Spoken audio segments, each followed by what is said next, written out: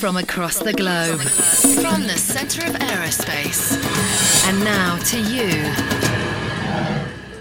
Thank you for downloading the Aero Society podcast from the Royal Aeronautical Society. It gives me great pleasure as chair of the Air Law Group Middle East Subcommittee, bit of a mouthful, to welcome Rick Ward tonight to speak to us all about open skies, a very pressing issue, or has been for the last 12 months. Rick Ward is Senior Vice President of Emirates Group. You might think big airline, but it's not only that. You've got the airline business and all the associated companies, and Rick gets to deal with that every day. Quite a big job. Rick first came to Emirates at the end of the 90s and spent about 5 years working for the legal team into the early 2000s, and then went back to Australia, on to New York with Deloitte, and then came back as Vice President in 2007. I know this because I was there too. He successfully put up with me as one of his reports for 5 years. He's Australian, but don't hold that against him. He's New South Wales and Victoria State qualified, as well as a New York attorney. He's also a fellow of the Governance Institute of Australia, and I think he dabbles with the IBA every now and again. I may be wrong. Used to. Oh, that's dropped off. So that's Rick. I'm sure we'll have a very interesting speech tonight. I'm dying to hear what the Emirates view is on the Open Skies debate. Just a few words about the Beaumont name lecture. Major Beaumont is a big name, obviously, in aviation. He was born in 1884, became a solicitor in 1910, a lot quicker than I did, actually. And then became an aviation lawyer for Imperial Airways in 1924. I'm sure we all use Shawcross and Beaumont quite frequently. It's his name on the door with that, and also Beaumont and Son, which some of us may remember if we're old enough. So we regularly, the lecture attracts high-ranking individuals: Charles Haddon Cave, George Tompkins Jr., and Tony Tyler of IATA fame have been and gone in the past. And this year we managed to get Rick Ward to give us the Middle East perspective on open skies. So without further ado, please welcome Rick to the podium.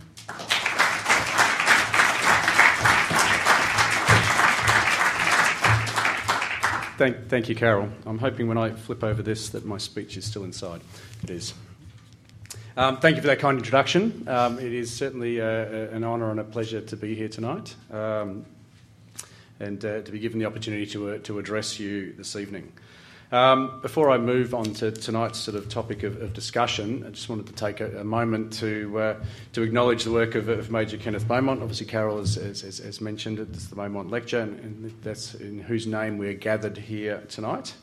As you all know, Major Beaumont was a key figure in aviation law from 1924 until his death in 1965. Played a major role in legal committees for IATA and ICAO over 20 years, including being president at the Warsaw Convention in 1929 and the Warsaw Conference in 1929 and the Chicago Conference in 1944, two fundamental moments in international air law.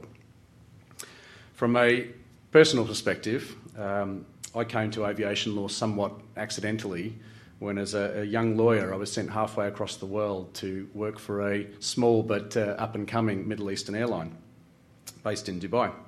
On my first day in the Emirates office, I was handed 2 volumes. I was handed a copy of an IATA publication entitled Principal Instruments of the Warsaw System and told where to find our loose-leaf versions of Shawcross and Beaumont. I was confidently informed that everything I needed to know was contained within those 2 sources, and I'd be right. Obviously, both of those fundamentally based upon the work of Major Beaumont. At the time, our claims work was also done by Beaumont and Son, so picking up on Carol's comment there, I unfortunately am old enough to remember, but I've crossed a line. But even for a young Australian lawyer working in the Middle East, there was a strong connection to the work of this pioneering aviation lawyer. So moving on to the topic of tonight's lecture. I welcome the opportunity to be here to speak to you all about the open skies debate that we've all heard so much about. Well, I assume you've heard about it. I've heard an awful lot about it for the last 12 months. Since the publication last year of the 55-page white paper by the three US legacy carriers, Delta, United and American Airlines. There's been an enormous amount said over the last 12 months on this topic. So I just wanted to take the opportunity to cut through some of the rhetoric and address the factual and legal issues from the Emirates side, because there certainly has been a lot of rhetoric. We've all heard repeated, I say ad nauseum, the sound bites referring to $42 billion of government subsidies, wheelbarrows of cash, the largest proven trade violation in United States history, flights being operated on an entirely uncommercial basis, US carriers being overwhelmed by a tidal wave of Gulf carrier capacity. Sounds bad, right? Why wouldn't the government want to take action? More recently, these themes have also been picked up by interested parties in Europe, repeating the US allegations to some degree without further analysis or consideration. All of that tends to gloss over the fact that this is a highly complicated issue, and not a simple case of us versus them. A number of other parties in the US and Europe have come out strongly in support of open skies and maintaining a strong pro-competitive environment, including JetBlue, FedEx, the US Business Travel Association, a number of airports and other trade associations. So what I'd like to do, hopefully, if I keep the pace right over the next 30 minutes or so, is just take a little look at a little more closely into the facts as they apply to the Emirates side, and how these facts apply to the legal frameworks that are applicable in the open skies context. When we do so, you'll find that in the case of Emirates, there are no subsidies, nothing has been proven, and the allegations are based on sort of inaccurate assertions, assumptions and legal misinterpretations. So I thought I'd take the chance to sort of just step through what actually has been said about Emirates by the legacy carriers in their white paper. So let's break it down for Emirates in particular. While the legacy carriers prefer to refer to the headline-grabbing amount of $42 billion, the amount they could throw together for Emirates comes to $6 billion. This is allegedly made up of $2.7 billion in government assumption of fuel hedging losses, $2.3 billion in subsidised airport charges, $1.9 billion from union bans resulting in below-market labour costs, unquantified allegations of related party transactions at less than adequate remuneration, and a grab bag of other miscellaneous allegations of unfair advantage, either through local regulation or taxes or legal or regulatory frameworks. Many of these allegations are also dressed up in the spectre of a lack of financial transparency. Simple fact on that point is that Emirates has published fully audited financial results statements since 1993. And what these financial statements clearly show is that Emirates is not subsidised and is run on a fully commercial and consistently profitable basis. So what I wanted to do, again, just to briefly just have a look at each of these main allegations and step through, say, the facts from the Emirates side. So legacy carriers claim that the Dubai government shielded Emirates from massive losses on fuel hedging contracts after a sharp decline in global oil prices in 2008-2009. This allegation is based on a number of assumptions made in a report by Capital Trading. It is true that when fuel prices plunged in 2008, that Emirates and its shareholder ICD agreed that fuel hedging contracts would be transferred to ICD, so that non-realised paper losses on those contracts under mark-to-market accounting did not present a misleading portrayal of Emirates' actual operations. This transfer is clearly referred to in the Emirates financial statements for that year.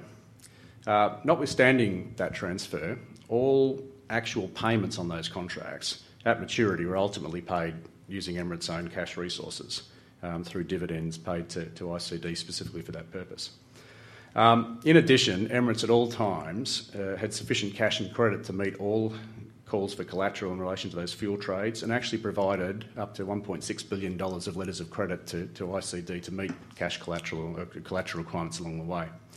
Neither ICD nor the Dubai government absorbed any losses from those transactions, and ICD ultimately made a profit when the price of fuel went up the next year. those transactions were completed. Many other carriers were affected by fuel hedging arrangements that year. And Delta itself chose to announce its financial results by excluding mark-to-market losses and other actual fuel hedging losses, as they state in their financial statements, in order to represent financial results related to operations and to help investors evaluate the company's recurring operational performance. One other of the more often repeated, especially more recently, more repeated claims is that Emirates receives goods from related parties at less than adequate remuneration. And this one seems to be getting a lot of airplay at the moment. Legacy carries a claim that virtually every supplier of goods, services and capital that Emirates needs is a related party. They then go on to note that our related party transactions in the most recent year, when they produced their paper, 2013-14, represented around 10% of Emirates' operating costs. So notwithstanding the disparity between virtually every and 10%, the core allegation here is based on no actual facts. The logic behind this claim goes a little like this. Emirates does not state in its financial statements that its related party transactions are at arm's length. Therefore, Emirates' related party transactions are not at arm's length. It's as simple as that.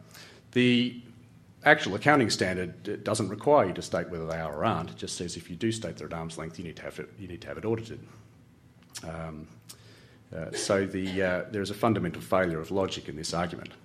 However, understanding that this was something that the optic was easily fixed on, as a result of the controversy in our 2014-15 financial statements, we entered the statement that the transactions were, the related party transactions were all at arm's length, and received a clean audit sign-off on those statements.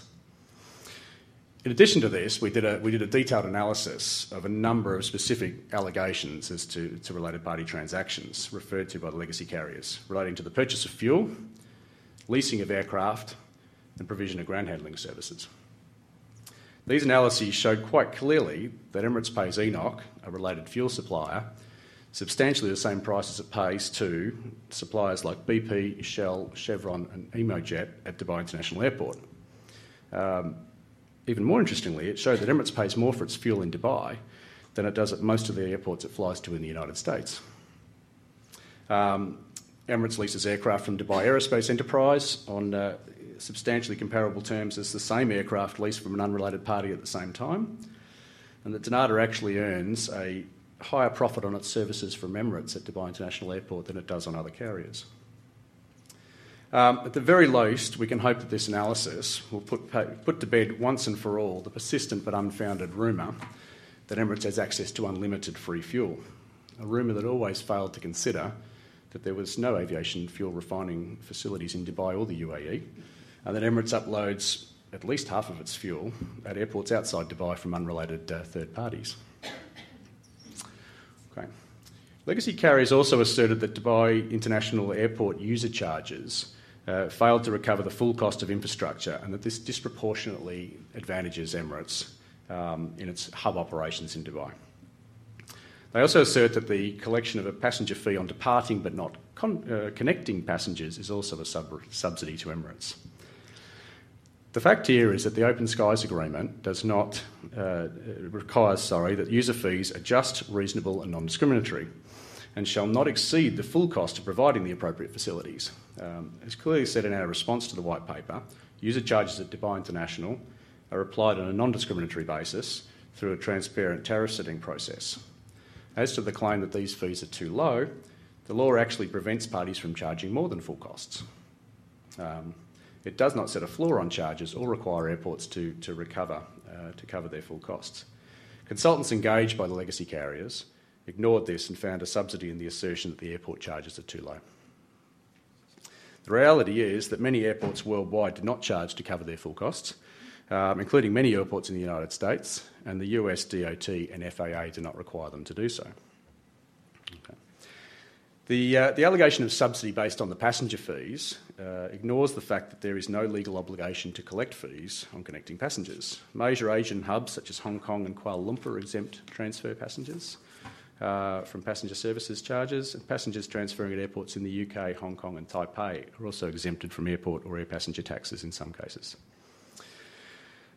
Finally, the legacy carriers also allege that Dubai provides an artificial cost advantage to Emirates through the structure of its labour law. Even they admit that this doesn't constitute a subsidy, so they bracket it in with a miscellaneous grab bag of other smaller allegations as an unfair practice or an unfair cost advantage. This is because neither the United States nor the UAE has ever agreed that labour laws can confer a subsidy. There's no precedent under an Open Skies Agreement or under the Open Skies Agreement or under any international trade agreement for treating differences in national labour practices as a subsidy. The United States has always strongly objected to such efforts, as US labour laws depart from International Labour Organisation conventions in numerous respects. I'd posit to say that given the significant differences between the labour law practices applied in the European Union and in the United States, the application of this standard could lead to some interesting discussions. So that's a sort of a quick skip through, the factual side from Emirates' side. So I'd like to move on now to a quick review of the legal framework around which legacy carriers' allegations are based. More specifically, what is the correct legal standard that should be applied here? The white paper relies on a WTO framework. Why? Because this is a legal framework that most conveniently fits their narrative regarding unfair competition from the three Gulf carriers. However, this is the wrong legal standard and does not apply to air transport services. Pardon me.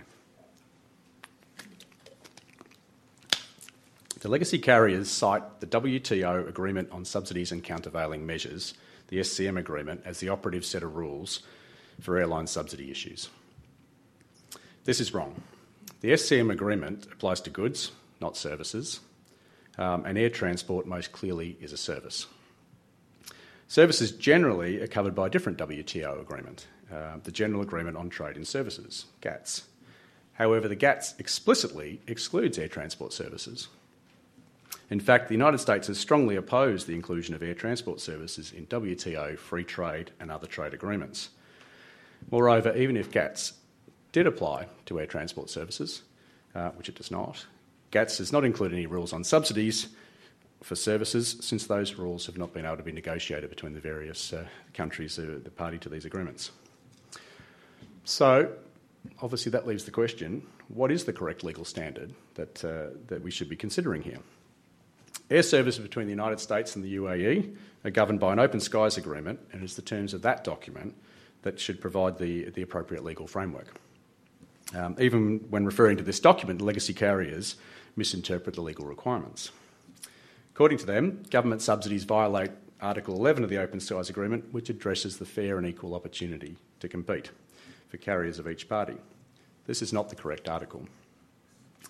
Subsidies are expressly addressed in Article 12, which sets out specific procedures dealing with artificially low prices due to, amongst other things, direct or indirect government subsidy or support. Article 11 contains no reference to subsidies, so Article 12 contains the exclusive remedy for subsidy concerns under customary international law. What is clear from Article 12 is that government subsidy or support is not itself prohibited, but only constitutes an issue if it results in prices that are artificially low, and both parties to the agreement agree that it gives rise to a legitimate need for protection. In its interpretation of Article 11's reference to fair and equal opportunity to compete, the legacy carriers are choosing to equate this with a generalised level playing field in all aspects, something that it's not intended to cover and that would cause more issues, in our opinion, on the US side than in the UAE. Article 11 clearly deals with access to a market, which Dubai clearly complies with through its long-standing open skies policy at Dubai International Airport. With regards to the allegations about airport charges and fees at Dubai International, again, the WTO provisions do not apply, but if they did, they specifically provide that a government's provision of general infrastructure, like an airport, is not a subsidy.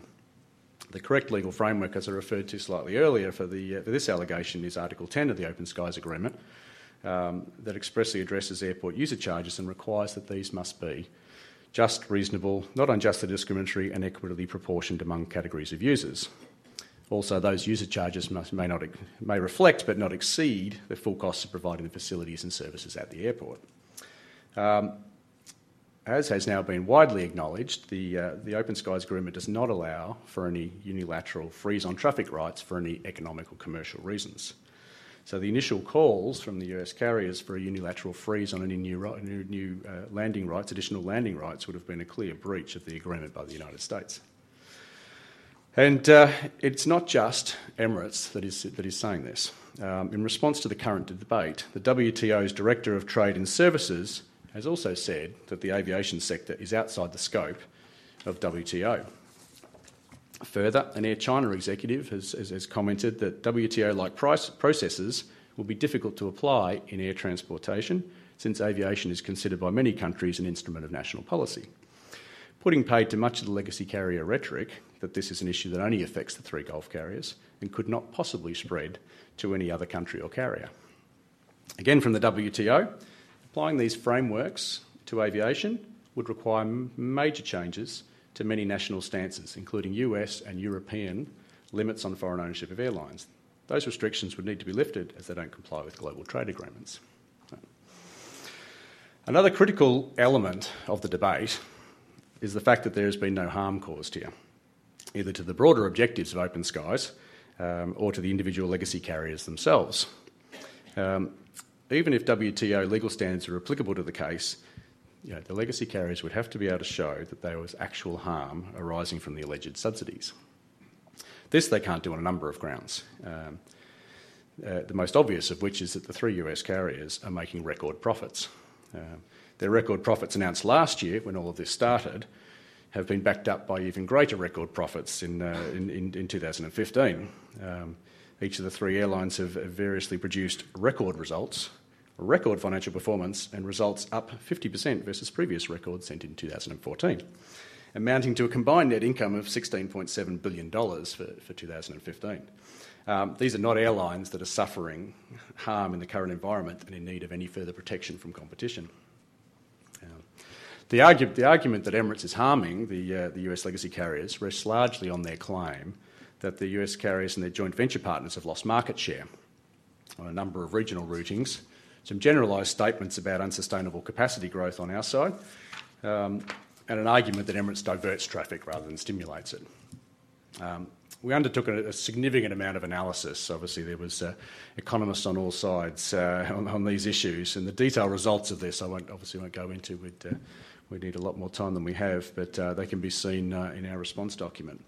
One of the key observations I guess I would make is that using market share of criteria for harm can be deceptive, or is deceptive. Firstly, it relies on the premise that the legacy carriers are entitled to maintain their historical share of a market in the face of competition, and that any reduction in the market share is because passengers are being stolen from them. Secondly, it's also possible, if you think about the maths, to lose market share in a growing market while still growing your business in absolute numbers. While we don't have time tonight to go into intricate detail on the economics and route analysis, the results of our review of the statistics of absolute passenger numbers on routes into the United States before and after our entry into the market shows in every case that there was a growth in absolute bookings after our entry in all cases. I also want to make mention of one specific route, obviously, that has received, you may recall, has received a disproportionate amount of attention, which is our Dubai-Milan-New York service. This particular service was subject to litigation in Italy in 2013, which eventually supported the Italian government's grant of these rights to Emirates. As part of the Open Skies debate, Delta has repeatedly attacked our exercise of these Fifth Freedom rights as somehow being contrary to Open Skies principles, and claiming that these rights are outdated in the age of long-range aircraft and were never intended to be used the way that Emirates does. This entirely ignores the fact that Delta and United both exercise Fifth Freedom rights via their hubs in Narita, Japan, in their Trans-Pacific operations, and other carriers such as Air New Zealand and Singapore exercising Fifth Freedom rights. The broad statements that this route can't possibly be economical also ignores the fact that there is a significant increase in bookings from Milan to New York in the 9 months following immediately following our commencement of these flights. And the legacy carriers and their JV partners themselves enjoyed a 46% increase in overall bookings during that period. So while the carriers present impressive sounding figures, there is clearly no harm being inflicted. They all enjoy strong antitrust immunised alliances in their transatlantic routes, delivering customers to their European JV partners and strongly protected domestic markets. Far from being overwhelmed by Emirates and the other two Gulf carriers, they're enjoying record-breaking profits that any airline in the world would be happy with.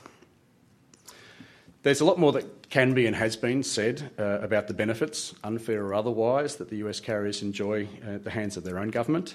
I don't intend to go into any of that this evening or any details on that, as the intention was to focus specifically on what has been said about Emirates and the allegations against Emirates.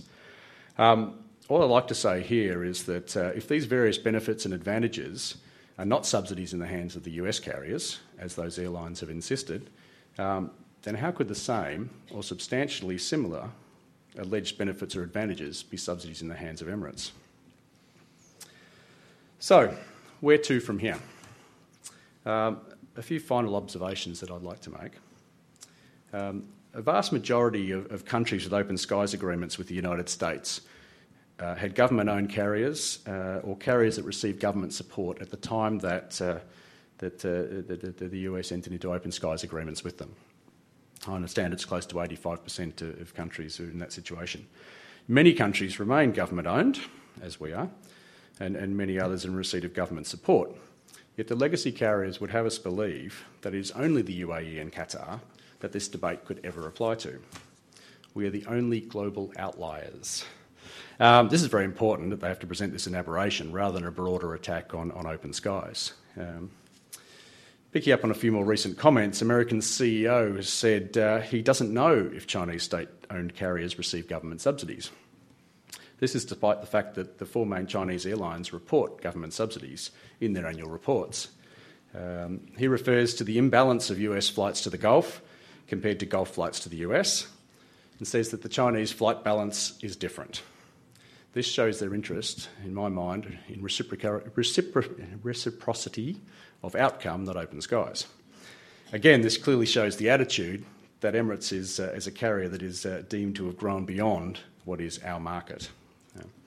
Delta has also chipped in on this topic, stating that the Chinese carriers are just a totally different ballgame, as they are growing at the same rate as other airlines and are operated commercially.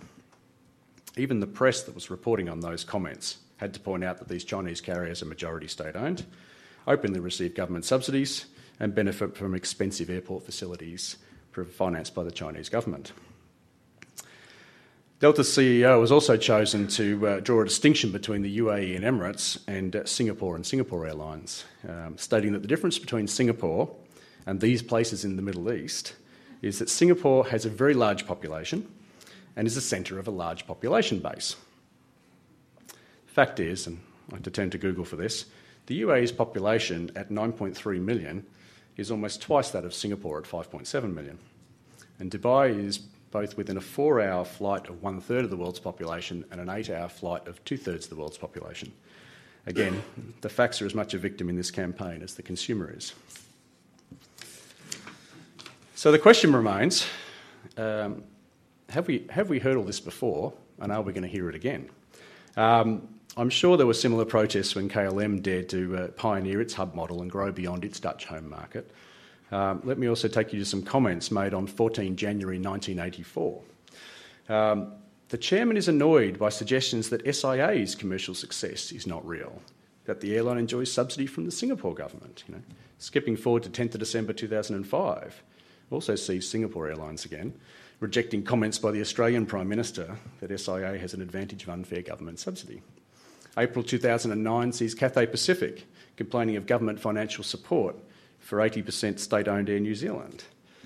Yet the three US legacy carriers would have us believe that the only three airlines in the world possibly affected by this issue are Emirates, Qatar and Etihad.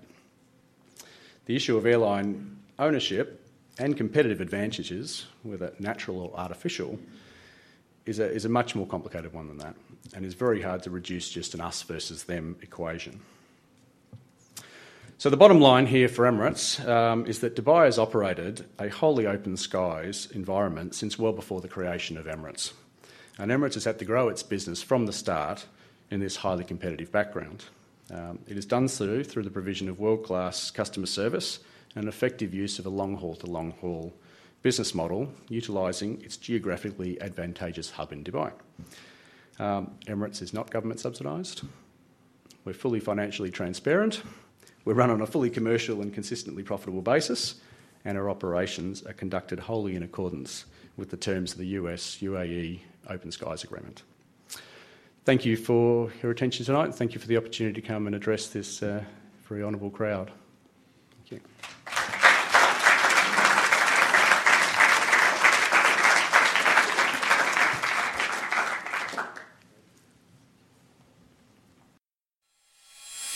From across the globe, from the centre of aerospace. And now to you. Thank you for downloading. Visit www.aerosociety.com to download more from this series and other multimedia content from the Royal Aeronautical Society. If you enjoyed this content, please consider showing your support for the Society.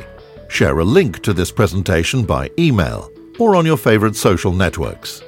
If you have an interest in aerospace, consider the professional and personal benefits of membership.